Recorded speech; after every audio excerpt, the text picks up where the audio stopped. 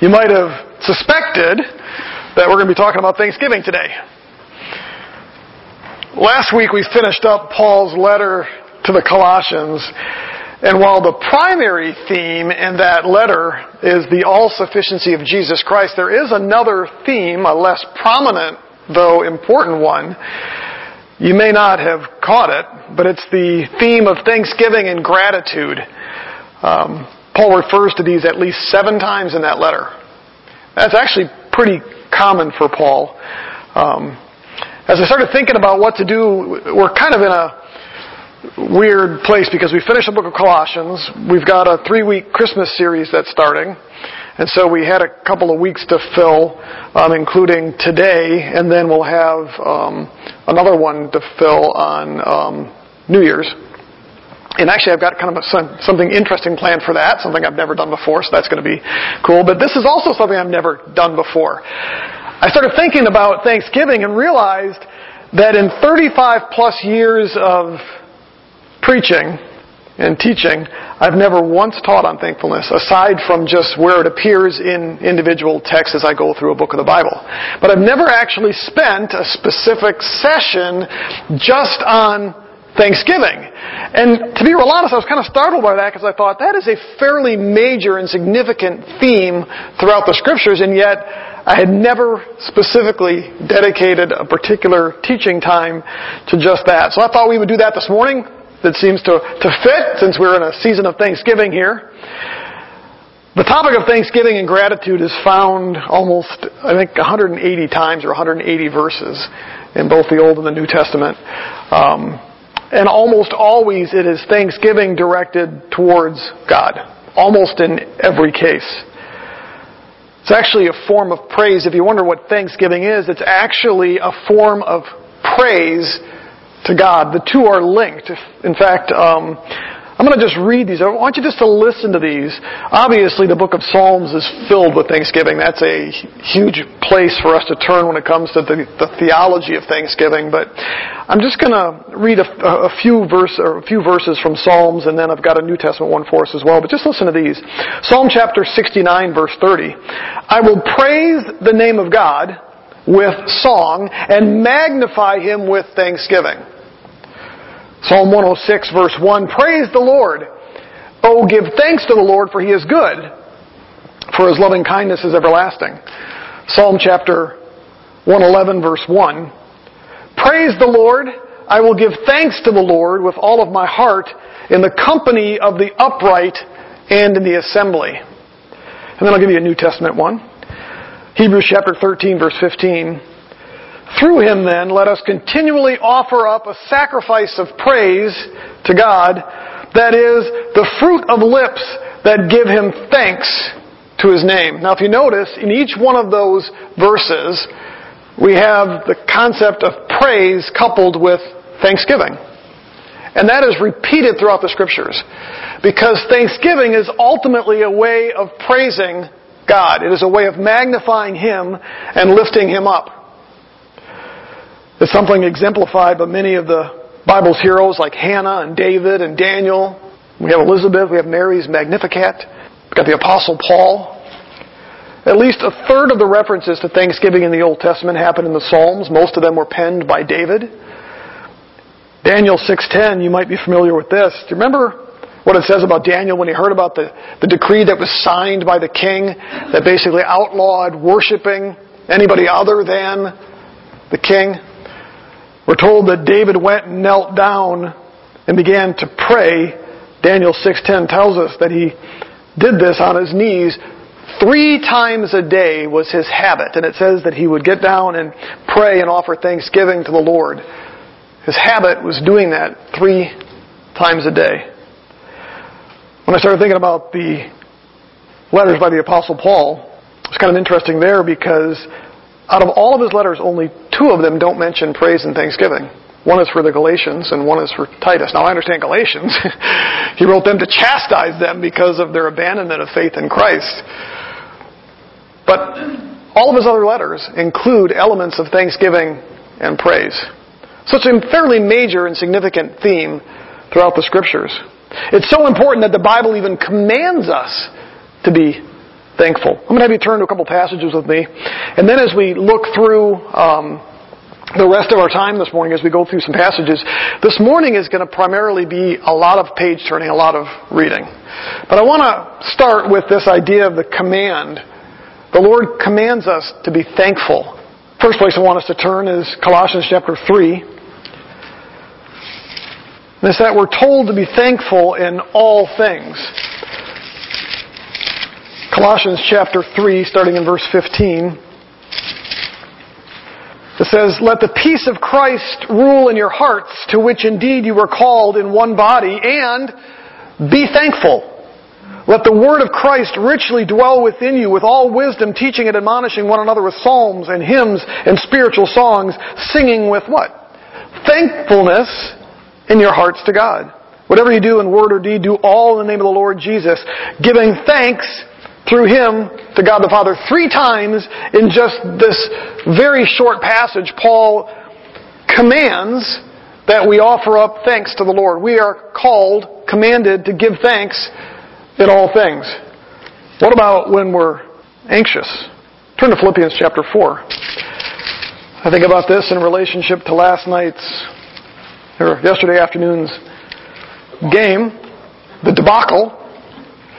It's now been 4 years since we have seen Ohio State crush Michigan. My wife yesterday, as we were during the game, I think even almost crossed that line of wanting to suggest that we would bribe the officials. I don't remember the exact, she didn't say that specifically. She said something to the line of, "Are the refs on our side?" I think what she meant is the refs should be on our side. Almost crosses that line, but I know in our household, in fact, David even alluded to this. We went home and Amy sat on the couch and watched football almost the whole night. David mentioned it this morning that every game we watched where we had hoped for the team to win, lost. It's hard to be thankful. Now, come on, we all know it's only football and we say that, but it does hit us emotionally, but might be asking a little much that we're thankful. But we're told to be thankful even when we're anxious or even when we're feeling that way. Philippians chapter 4, verses 6 and 7. He says, "Be anxious for nothing, but in everything, by prayer and supplication, with thanksgiving, let your requests be made known to God. And the peace of God, which surpasses all comprehension, will guard your hearts and minds in Christ Jesus." We are told that even when we are anxious, when we're worried, when we're struggling, we are supposed to still be thankful at that time. And that's hard for us. It's easy to be thankful when things are going really, really well. It's not so easy to be thankful when things aren't going our way or when we're struggling or when we're fearful. I'm reminded of the apostles being thankful after being arrested and brutalized, tortured. I remember Paul and Silas in prison, who, there they are, shackled in prison, and what are they doing? They're singing songs of praise, thanksgiving to the Lord. It's difficult in those circumstances, but nonetheless, the Lord tells us to be thankful at those times. Why? Well, He tells us here, so that the peace of God, which surpasses all comprehension, will guard our hearts and minds in Christ Jesus. One of the ways we do that, when we are anxious and when we're struggling, one of the ways we protect our minds is by being thankful, praising the Lord, and letting the peace of Christ come in. We're also told to lift up thanksgiving on behalf of others. Turn to 1 Timothy chapter 2. 1 Timothy chapter 2. Just the first 2 verses. "First of all, then, I urge that entreaties and prayers, petitions, and" what? "And thanksgivings be made on behalf of all men, for kings and all who are in authority, so that we may lead a tranquil and quiet life in all godliness and dignity." That's a little bit challenging too, that we're supposed to give thanksgiving that should be directed to the Father, but on behalf of all men, and He specifically mentions those ruling and those authority. Is that a hard thing for us to do sometimes here? Is it a hard thing for us to thank the Lord for the system of government that we have, especially considering some of the leaders that we have, and yet we're told to do that? That's hard sometimes. So we're to lift up thanksgiving on behalf of others, especially those who rule and, over us. I hate to say it that way, but that's the reality of it. Sometimes they're supposed to be serving on our behalf. They don't always do that, and oftentimes rule over us instead. But he says all for kings and all in authority. Why? So that we may lead a tranquil and quiet life in all godliness and dignity. There is something we can still praise our government for at this point, or not praise the government for, but thank God for the form of government we have. We still have many freedoms here that we don't have anywhere else in the world. There's something to be thankful for. But it's hard for us to forget that and to miss that. The last one I'm going to mention here is we're supposed to be thankful because it's God's will for us. Plain and simple, it is God's will for us that we be thankful. Look at 1 Thessalonians chapter 5. 1 Thessalonians chapter 5, jump down to verse 18. He says, we'll start in verse 16. Rejoice always, pray without ceasing, in everything give thanks, for this is God's will for you in Christ Jesus. So we are to rejoice, that's part of God's will. We are to pray, that's obviously part of God's will. And finally, we're to be giving thanks in everything, he says. Why? Because this is God's will for us. And so we see in the Scriptures this command to give thanks. We are to be a thankful people. It's not an option. If you want to be an obedient Christian, it means you need to develop a thankful heart and you need to be giving thanks. A Christian who lives his or her life without thankfulness is a disobedient believer. You are out of the will of the Lord. That's a hard thing to say, but that's the reality of it. I think about us here, if we, of all people, don't have reason to give thanks, what about our brothers and sisters in Christ all over the world who face much more complicated and difficult times, because these words apply to them too? Can you imagine a Christian in North Korea or in China or in Nigeria? I was reading this week about another pastor who was murdered in Nigeria by Muslims. Can you imagine them being asked to give thanks in all things? That is a challenging thing. But why would God expect them to do that? Because it's His will, but also so that His peace might guard their hearts and minds. So we are commanded as Christians to be thankful. So as I started thinking through this, I struggled a lot with how to approach this topic this morning. And I settled on simply looking at the different things that the psalmist has to say about thanksgiving. But as I did that, I discovered something. I could find a number of things in the Psalms, and I've got 6 things that I've highlighted here from the Psalms, where David or the other individuals have something to thank God for. And I thought, this would be interesting, because we could simply take that and add that to our list of things to be thankful for. So if you ever struggle with what to praise or to thank the Lord for, I'll give you a list today of 6 things from the Old Testament. But here's what I discovered. Every one of those 6 things, I was able to find a New Testament verse telling us to do the same thing. So we've got an Old Testament verse that tells us what to be thankful for, and then we have a New Testament verse telling us to be thankful for the exact same thing. So that's what we're going to do today. There's going to be a lot of reading. And I'll be real frank. At any point as we do this, if you have something to say in that regard, share it. It's that simple this morning. Okay? So let's go ahead and start with the first one. The psalmist tells us that we should be thankful to God for His righteousness and His justice. Turn to Psalm chapter 9. Psalm chapter 9.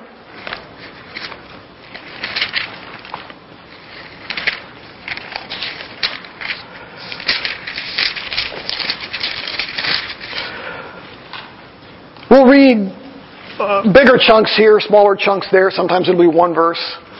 So hang with me on this. Psalm chapter 9, verses 1 through 8. I will give thanks to the Lord with all of my heart. I will tell of all your wonders. I will be glad and exult in you. I will sing praise to your name, O Most High. Now notice the linking there of praise and thanksgiving. Again, we find those same 2 words coupled together. When my enemies turn back, they stumble and perish before you. For you have maintained my just cause. You have sat on the throne judging righteously. You have rebuked the nations. You have destroyed the wicked. You have blotted out their name forever and ever. The enemy has come to an end in permanent ruins, and you have uprooted the cities. The very memory of them has perished. But the Lord abides forever. He has established His throne for judgment. He will judge the world in righteousness. He will execute judgment for the people with equity. The Lord also will be a stronghold for the oppressed, a stronghold in times of trouble. For those who know your name will put their trust in you, for you, O Lord, have not forsaken those who seek you. Now we notice he starts off that psalm right out of the gates with, I will give thanks to the Lord with all of his heart. He would sing praises to the Most High. And what does this psalm teach us? All of this is about God's justice and His righteousness. So the psalmist is thanking God for His righteousness and His justice there. Keep your finger in the book of Psalms, because we'll be coming back to that, but turn to Romans chapter 3. The psalmist there was obviously, his primary focus was righteousness and justice of God expressed in this current life. He was talking about his enemies there. But look at what we find when we turn to Romans chapter 3. There's another form of righteousness and justice that God should be thanked for and praised for. Starting in chapter 3, verse 9. We'll read another fairly decent-sized chunk here. What then? Are we better than they? Not at all, for we have already charged that both Jews and Greeks are all under sin. That is our condition. We are all under sin. Why? He tells us. It's written. There's none righteous, not even one. There is none who understands. There's none who seeks for God. All have turned aside. Together they have become useless. There's none who does good. There's not even one. Their throat is an open grave. With their tongue they keep deceiving. He continues on that same pattern, that there's not a single one of us that is righteous or just or even good. That's the condition of mankind. You go back up to verse 21 now.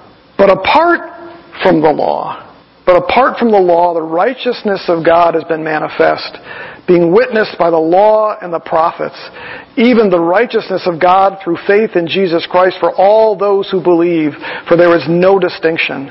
For all have sinned and fall short of the glory of God, being justified as a gift by His grace through the redemption which is in Christ Jesus, whom God displayed publicly as a propitiation in His blood through faith. This was to demonstrate His righteousness, because in the forbearance of God He passed over the sins previously committed, for the demonstration, I say, of His righteousness at the present time, so that He would be just and the justifier of the one who has faith in Jesus. And so Paul, you see this throughout the book of Romans, is thankful for God's righteousness and for God's justice. But he's focusing there on eternity. He's focusing there on the righteousness and the justice that God offers us in a spiritual sense. So clearly, we of all people have a reason to praise God for His righteousness and His justice. God is righteous. God is just. That's one of the reasons why Christ paid the penalty that He did. In order for God to be righteous, somebody had to pay the cost for our sin. So He was righteous, He was right in condemning His own Son. He was just in doing that on our behalf. In fact, we're going to look at that in part of our Christmas series. We're looking at why did Jesus have to come in the flesh, and we're going to provide 3 reasons why He specifically had to come in the flesh. And one of those reasons has to do with God's righteousness and His justice. And so the first thing that we see from the Scriptures that we can praise God for, and we should praise Him for, is the fact that He is righteous and just. You can add that to your list. Second thing, we should thank God for His deliverance and His salvation. Turn back to Psalm chapter 18. Psalm chapter 18. I'm going to jump down to, we'll start off at the beginning of it, and I'm going to jump down a ways, but chapter 18. He says, I love You, O Lord, my strength. The Lord is my rock and my fortress and my deliverer. My God, my rock, in whom I take refuge, my shield and the horn of my salvation, my stronghold. I call upon the Lord, who is worthy to be praised. Again, that's tied with thankfulness in this psalm. And I am saved from my enemies. And so he starts out of the gate by singing the Lord's praises for His deliverance, His salvation. Now, jump down to verses 46 in that same psalm. The Lord lives, and blessed be my rock, and exalted be the God of my salvation, the God who executes vengeance for me and subdues people under me. He delivers me from my enemies. Surely you lift me above those who rise up against me. You rescue me from the violent man. And then here it is, verse 49. Therefore I will give thanks to you among the nations, O Lord, and I will sing praises to your name. He gives great deliverance to His king and shows loving kindness to His anointed, to David and his descendants forever. And so we see David praising and thanking the Lord here for His deliverance and salvation. And again, primarily the focus here is on the deliverance that the Lord offered to David from his enemies in an earthly sense. Now jump to 2 Thessalonians.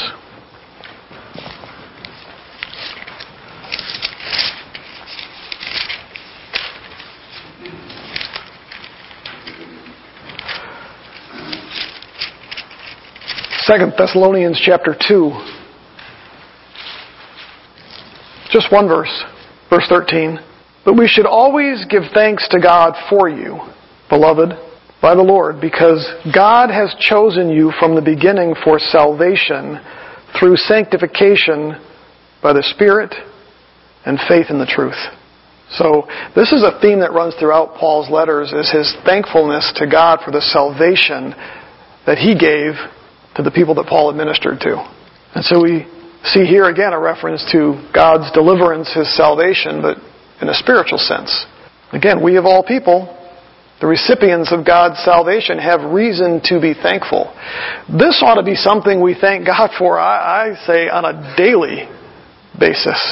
We've already seen that we're all lost. None of us are good. And the fact that God would reach down and while we were yet sinners, choose to save those who didn't deserve it. We should thank God for His deliverance and His salvation, and that is something consistently that Paul did on a regular basis. So, you can add that to your list. Number 2, praising God for His for His deliverance and His salvation. A million other verses you could turn to. If any come to mind, shout them out. We'll look them up. I just want Yeah. I never saw this before in this verse.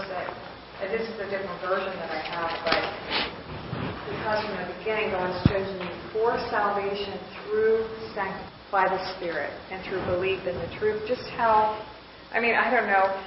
It's almost like the Lord has wooed us all along. Like He had sanctified us for the purpose of being saved. Like I never saw that before. I know that in life you can look back and see the pinholes of light where God has shed on your life, and you finally come to.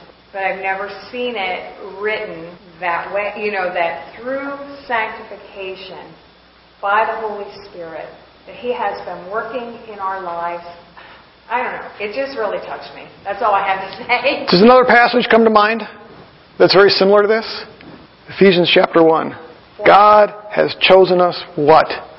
Before the foundations of the world. And you look through that chapter, and it lays out, and we've talked about this before, all the good works that God has done on our behalf. Now think about that for a minute. Before the foundation of the world, God's plan included choosing us. For what? For salvation. For justification. For sanctification. For inheritance. That is mind-numbing when you think about it. So give us something to be thankful for? And it is something I can't get my head around. I'm going to be careful, otherwise I'll cry again. I'm such a wuss. I think about my own salvation experience. Tim Hawkins does this great routine about how, he wishes he had a great testimony. I wish I was addicted to crack, so that he has this great, amazing story. Well, I don't have one of those great, amazing stories. What I do have, though, is I spent a good part of my senior year in high school crying out to God to do something because I was miserable. I was suicidal. I was depressed. I was struggling. And so I show up at college, and there's this dude there who's trying to share the gospel with me, and I'm pushing him away. For at least 6 months, I ran away from this guy. I'm begging God to do something, I literally would go out and walk the streets at 2 and 3 o'clock in the morning, weeping, begging God to take away the pain, the anguish, the depression. And the whole time God's saying, I'm right there, I'm right there, I'm right there. And I'm going, get away from me. Get away from me. I'm like, you heard the joke about the guy who's up on the rooftop and the waters are coming from the flood and it's getting a little higher and he's up there begging God to save him and a boat comes by and 2 guys going, jump down and we'll save you. No, God's going to save me. And then they move on and then next thing you know, there's a helicopter that comes by and says, go ahead and grab the rope. And he goes, no, God's going to save me. And the water keeps coming up. Well, the next thing you know, the guy's dead, standing before God. Why didn't you save me? And God's like, I sent you a boat and a helicopter. Well, there I was. Finally, after 6 months of that, I gave my life to Christ. I am the one sheep out of a 99. Every one of us are the one sheep out of a 99. Because God chose us before the foundation of the world to do what was necessary to save and deliver us from our own wretched, sinful lives. Should we be thankful? Absolutely. God shouldn't have to command that. It should literally seep out of every pore in our bodies when we wake up in the morning and say, Lord, thank you for giving me this life in Christ, for saving me. It ought to be something daily. So add that to your list. Another thing that the psalmist tells us we should thank the Lord for is His loyalty and His faithfulness. Isn't that what we just got done talking about in some respects? His loyalty and His faithfulness? Turn to Psalm chapter 136.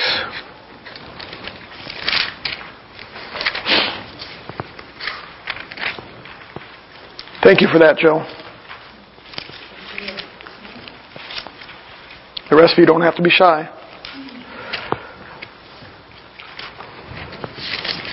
Psalm 136.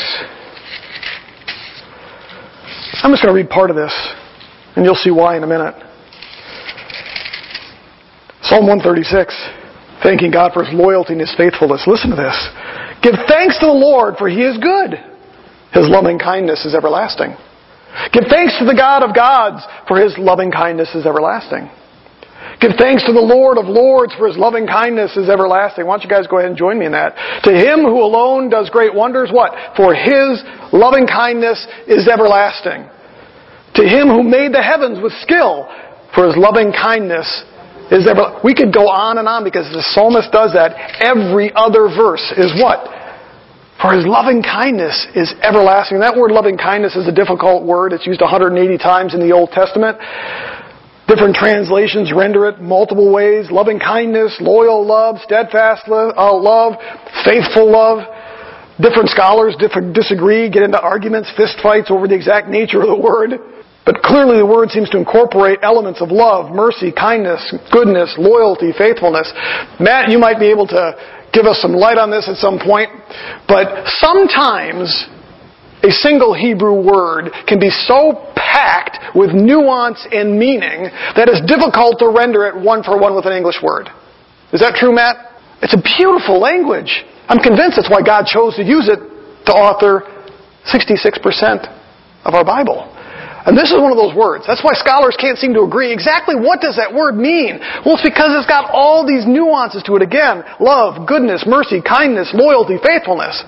Probably one of the best, I'll call it definitions I've ever heard was from a professor I had, my Hebrew professor in seminary, who said, I like to define that word as God's covenant loyalty to His people. Meaning, it expresses God's faithfulness to His people because of His covenant with them. And because of that, He offers them love, goodness, kindness, loyalty, faithfulness. I like that translation. That it's God's covenant loyalty. And it applies not just to the Jews, but it applies to us as well because we are in a covenant relationship with our Heavenly Father because of what Jesus Christ did. It is the new covenant in His blood. Turn to 1 Corinthians chapter 1. 1 Corinthians chapter 1.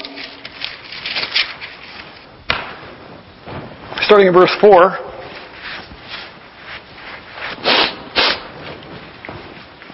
Grace to you and peace from God our Father and the Lord Jesus Christ. I thank my God always concerning you for the grace of God which was given to you in Christ Jesus, that in everything you are enriched, or were enriched in Him, in all speech and all knowledge, even as the testimony concerning Christ was confirmed in you. For that you are not lacking in any gift, awaiting eagerly the revelation of our Lord Jesus Christ, who will also confirm you to the end, blameless in the day of our Lord Jesus Christ. Why? Verse 9, God is faithful, through whom you were called into fellowship with His Son, Jesus Christ our Lord. Now I exhort you, brethren, by the name of our Lord Jesus Christ, that you all agree and that there be no divisions among you. What is he saying here? He starts out with saying that he's thanking the Lord. Verse 4. Why? Because verse 9, God is faithful. That's probably one of God's greatest attributes. That He is faithful. He is loyal to us. So the third thing you can add to your list to thank God for is that He is loyal and faithful. He is dependable. What He says He will do, all of His promises will come true. You know, it's interesting, some of the groups I'm a part of on Facebook regarding end times, the debates all the time about whether or not God is done with Israel. You know, the main issue with that, the reason God cannot be done with Israel is because He made certain promises to Israel. And He will fulfill those promises to Israel because He is faithful. He has no other option. And considering that the Bible tells us that the Old Testament, the law, was given to serve as a tutor to lead us to Christ, what we see in God's faithfulness to Israel is just a way to teach us about His faithfulness to us as well. Paul tells us in Romans chapter 8 that nothing can separate us from Christ. Nothing can separate us from Christ. Why? God has promised salvation for those that are in Christ. He is faithful. We can trust Him. Name one other thing in this world that is reliable, as faithful, and as loyal, and as trustworthy as God Himself. Anybody? Anybody? No. One of the things in one of the messages coming up, I'm leading off with the idiom, you know, there's only two things certain in life, death and taxes. Maybe that's true from a human perspective, but the other certainty is that God is faithful. He is loyal. So go ahead and put that in your holster. That's number 3. Another thing we should be thankful for is God's preeminence and who He is. Preeminence in the Bible refers to God's greatness, His superiority over all things. So when we say that God is preeminent, it means He's above all things. He's better than all things. He's greater than all things. He is above all things. He controls all things. So His preeminence and who He is, we should be thanking Him for that. In fact, that's partly where His loyalty and faithfulness come. That's why we can trust Him. He has the power and the authority, the preeminence to be able to do all the things that He promised. You and I can't. We can make promises, and sometimes we break those promises because we just plain can't fulfill them. That's not the case with God. Why? He is preeminent. All-powerful over all things. Turn to Psalm chapter 95.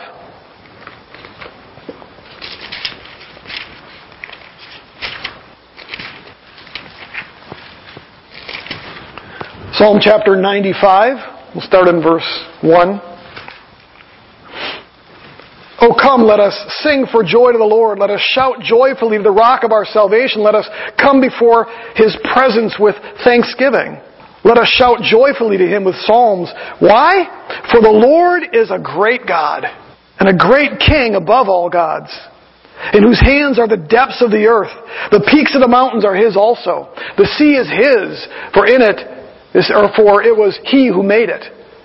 And His hands formed the dry land. Come, let us worship and bow down.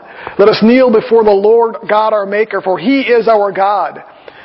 We are the people of His pasture and the sheep of His hand. Today, if you would hear His voice and not harden your hearts as in Meribah, as in the day of Massah in the wilderness, when your fathers tested me, they tried me, though they had been my work. For 40 years I loathed that generation, and said, they are a people who err in their heart, and they do not know my ways. Therefore I swore in my anger, truly they shall not enter my rest. You see God, a little bit of God's wrath there, but look at the way that He starts the psalm. Let us sing for joy, let us shout joyfully, let us come before God with thanksgiving. Why? Because He is great. He is preeminent over all things. The equivalent to that is Revelation chapter 11.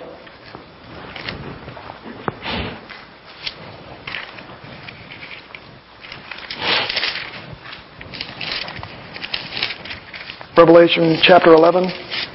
Jump down to verse 16. We'll start in 15. Then the seventh angel sounded, and there were loud voices in heaven saying, "The kingdom of the world has become the kingdom of our Lord and of His Christ, and He will reign forever and ever." That is a statement of God's preeminence over all things. He will reign over His creation. It'll be His kingdom. And the 24 elders who sit on their thrones before God fell on their faces and worshipped God, saying, "We give thanks to you, O Lord, the Almighty, who are and who were, because you have taken your great power and have begun to reign. And the nations were enraged, and your wrath came, and the time came for the dead to be judged, and the time to reward your bondservants, the prophets and the saints and those who fear your name, the small and the great, and to destroy those who destroy the earth." I think about the time that we're in right now. We don't know what's going to happen here. All the stuff happening in the Middle East. There's some that say this is it. It's just a matter of time now. These are the final steps necessary. They may very well be right. There are those that say, no, it's not quite time yet. They may be right. We're told to always be ready. So, we be ready. Right? But the thing that is absolutely clear is no matter what happens, God is preeminent. God is over all things. And it's going to work out and play out exactly as God says and said it will play out. And we can be assured of that. So it'll all work out the way God wants it to work out. And we should be thankful for that. We don't have to despair. God's plan, we've known about it. We can follow the steps. Nothing's going to catch Him off guard. It's not like God's got to now figure out some new plan. Doesn't matter what Iran wants to do, or Syria, or Hezbollah, or Hamas, or any of those. We know their fate. We know what God's purpose and plan is. In the end, He will ultimately exalt Himself in Jesus Christ. He will do what He chooses to do with Israel, according to His plan as laid out in the Scriptures, but He will also, it says here, reward those who know Him. It's you and me. We should thank God for His preeminence and for who He is. That's ultimately where our hope comes from, is it not?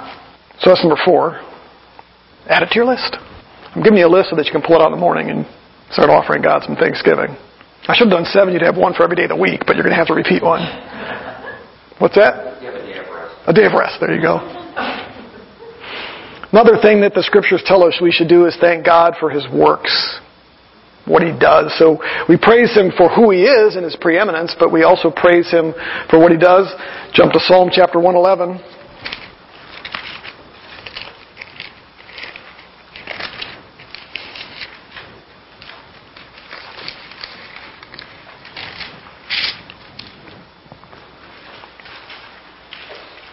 Verse 1, praise the Lord, and I will give thanks. Again, see the coupling there? Praise and thanks. To the Lord with all of my heart in the company of the upright in the assembly. Great are the works of the Lord. They are studied by all who delight in them. Splendid and majestic is His work, and His righteousness endures forever. He has made His wonders to be remembered. The Lord is gracious and compassionate. He has given food to those who fear Him. He will remember His covenant forever. He has made known to His people the power of His works in giving them the heritage of the nations. The works of His hands are truth and justice. All His precepts are sure. They are upheld forever and ever. They are performed in truth and righteousness. He has sent redemption to His people. He has ordained His covenant forever. Holy and awesome is His name. For the fear of the Lord is the beginning of wisdom. A good understanding have all those who do His commandments. His praise endures forever. And so the psalmist here praises the Lord for all of His works. You know, we don't have to look too hard to see God working, do we? At all. We should be reminded, I think we should be able to wake up every day and just think about the day before and go, man, Lord, what did You do yesterday? And we ought to almost not even run out of things to praise Him for if we really think about it. But oftentimes we go day to day and we seem to forget. The fact that we get up and breathe and take our breath in the morning is all because of God's work. He sustains us. We would be dead otherwise. You know, we talked about this a while back about the way that the gospel is portrayed in the first 11 chapters of Genesis. And we saw how so much of God's work there and the things that He did and the preservation that He did, even, taking somebody like Cain and putting a mark on his head to protect him was an act of God's grace. It was His work. We saw how He worked, with Noah and the flood. We can go on and on and on, but even in our own lives, if we just stop and think about it, can see the awesome things that God does in our life. And that ought to cause us to reach out and praise Him. Turn to Colossians chapter 1.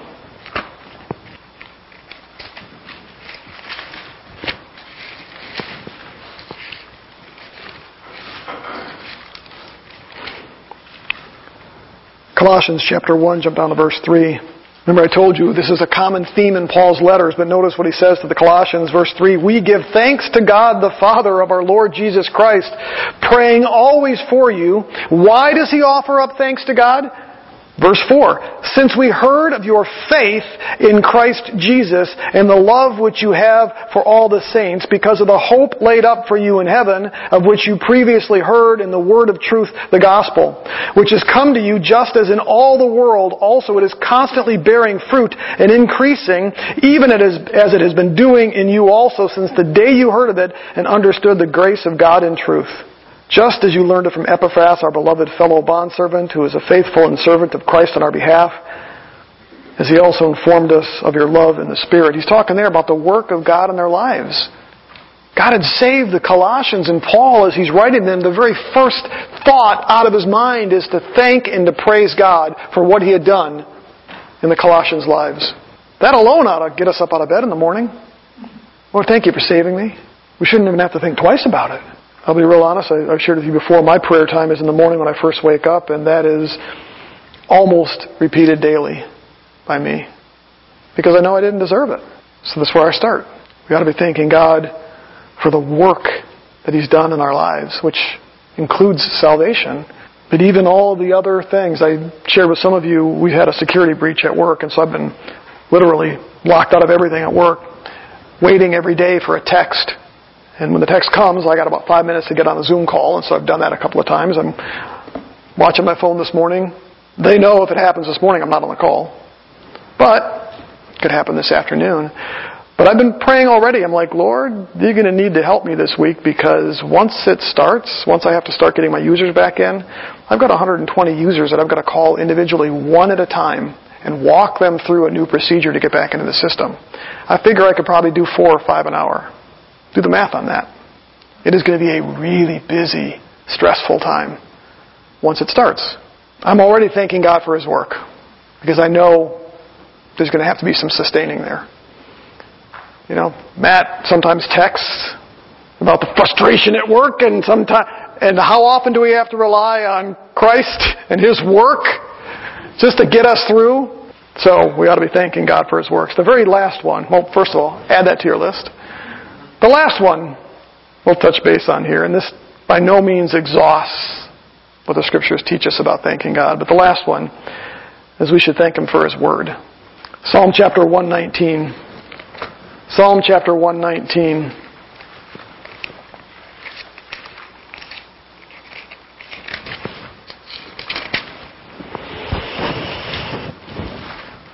I'm not going to read all of it because it's a long one.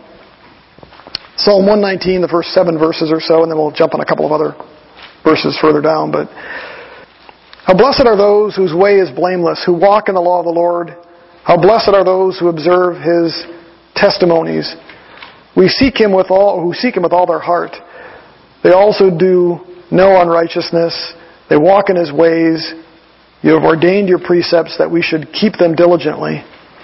Oh, that my ways may be established to keep your statutes, that I shall not be ashamed when I look upon all your commandments. I shall give thanks to you with upright heart when I learn your righteous judgments. You see that? I will give thanks when I learn of your righteous judgments, your commandments. I shall keep your statutes. Do not forsake me utterly. So that's how he starts off. But if you jump down now into verse 62.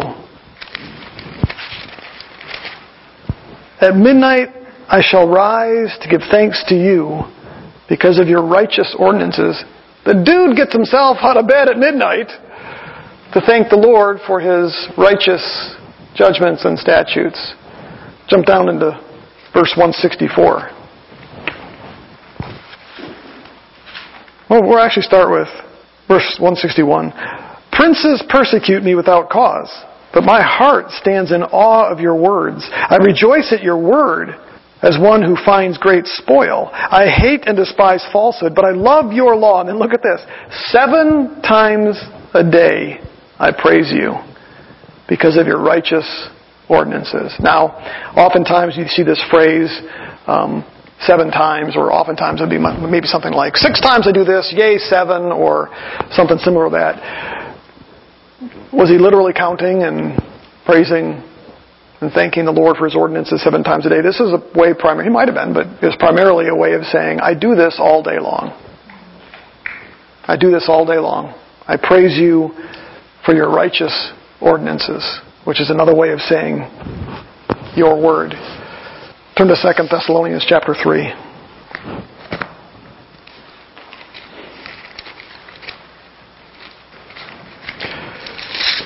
2 Thessalonians chapter 2. Jump down to verse 13. Paul writing again to the Thessalonians, but we should always give thanks to God for you, brethren, beloved by the Lord, because God has chosen you from the beginning for salvation through sanctification by the Spirit and faith in the truth. The reason I chose that one is because Paul is giving thanks because God chose them in part because of the truth. The Scriptures constantly remind us of the importance and the value of God's Word.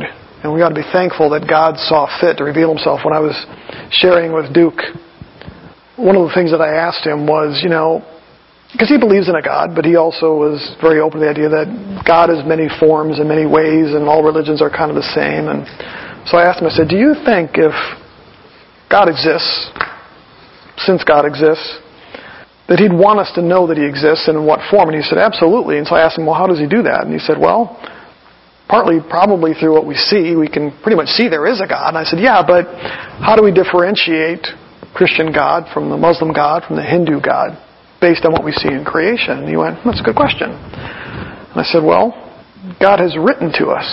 He has told us. He didn't leave us orphaned. He didn't leave us to figure it out. And so I asked him, I said, what is the problem with looking at creation? He said, I guess we could probably misinterpret it. And I said, absolutely. So do you think that if God exists, that He'd want us to know accurately how to interpret this? And his response was, yeah, probably. And I said, that's what this is for. God could have left us on our own, especially since Paul tells us in Romans 1 that we've chosen to suppress the truth in unrighteousness. But He didn't choose to leave us on our own. He worked through the prophets and apostles and angels to write what we have here. We ought to be thankful for that. Thank you, Lord, for your word. It's what tells us about Him. It tells us who He is. It tells us about our need for Christ. It tells us about the salvation found in Him alone. Among all things in His word that ought to be on the top of that list is thanking Him for the revelation of the gospel of Jesus Christ, telling us the way of salvation. So, add that to your list. So one of the things we find in the Scriptures is that we're called to be thankful in all things. I think that's maybe one of the things we struggle with sometimes. But yet it's probably the easiest thing for us to do. We've got a whole list of things here. Out of all people, we ought to be the most thankful. It's unfortunate when we see Christians who don't appear to be all that thankful. Poor, sad, sorry sack of flesh that just seems to wallow in misery, right? No, we ought to be the most thankful of all people. We've got a list of 6 things here. God is righteous and just. We can thank Him for His deliverance, for His salvation. We can thank Him for His loyalness and His faithfulness to us. We can thank Him for His preeminence, all-powerful nature, and all that He is. We can thank Him for being a God who does amazing works. We can thank Him for giving us His Word. There's more. I'll let you figure that out on your own, but what a great way to kind of focus our minds and our thoughts at this time of Thanksgiving that we call Thanksgiving. Amen?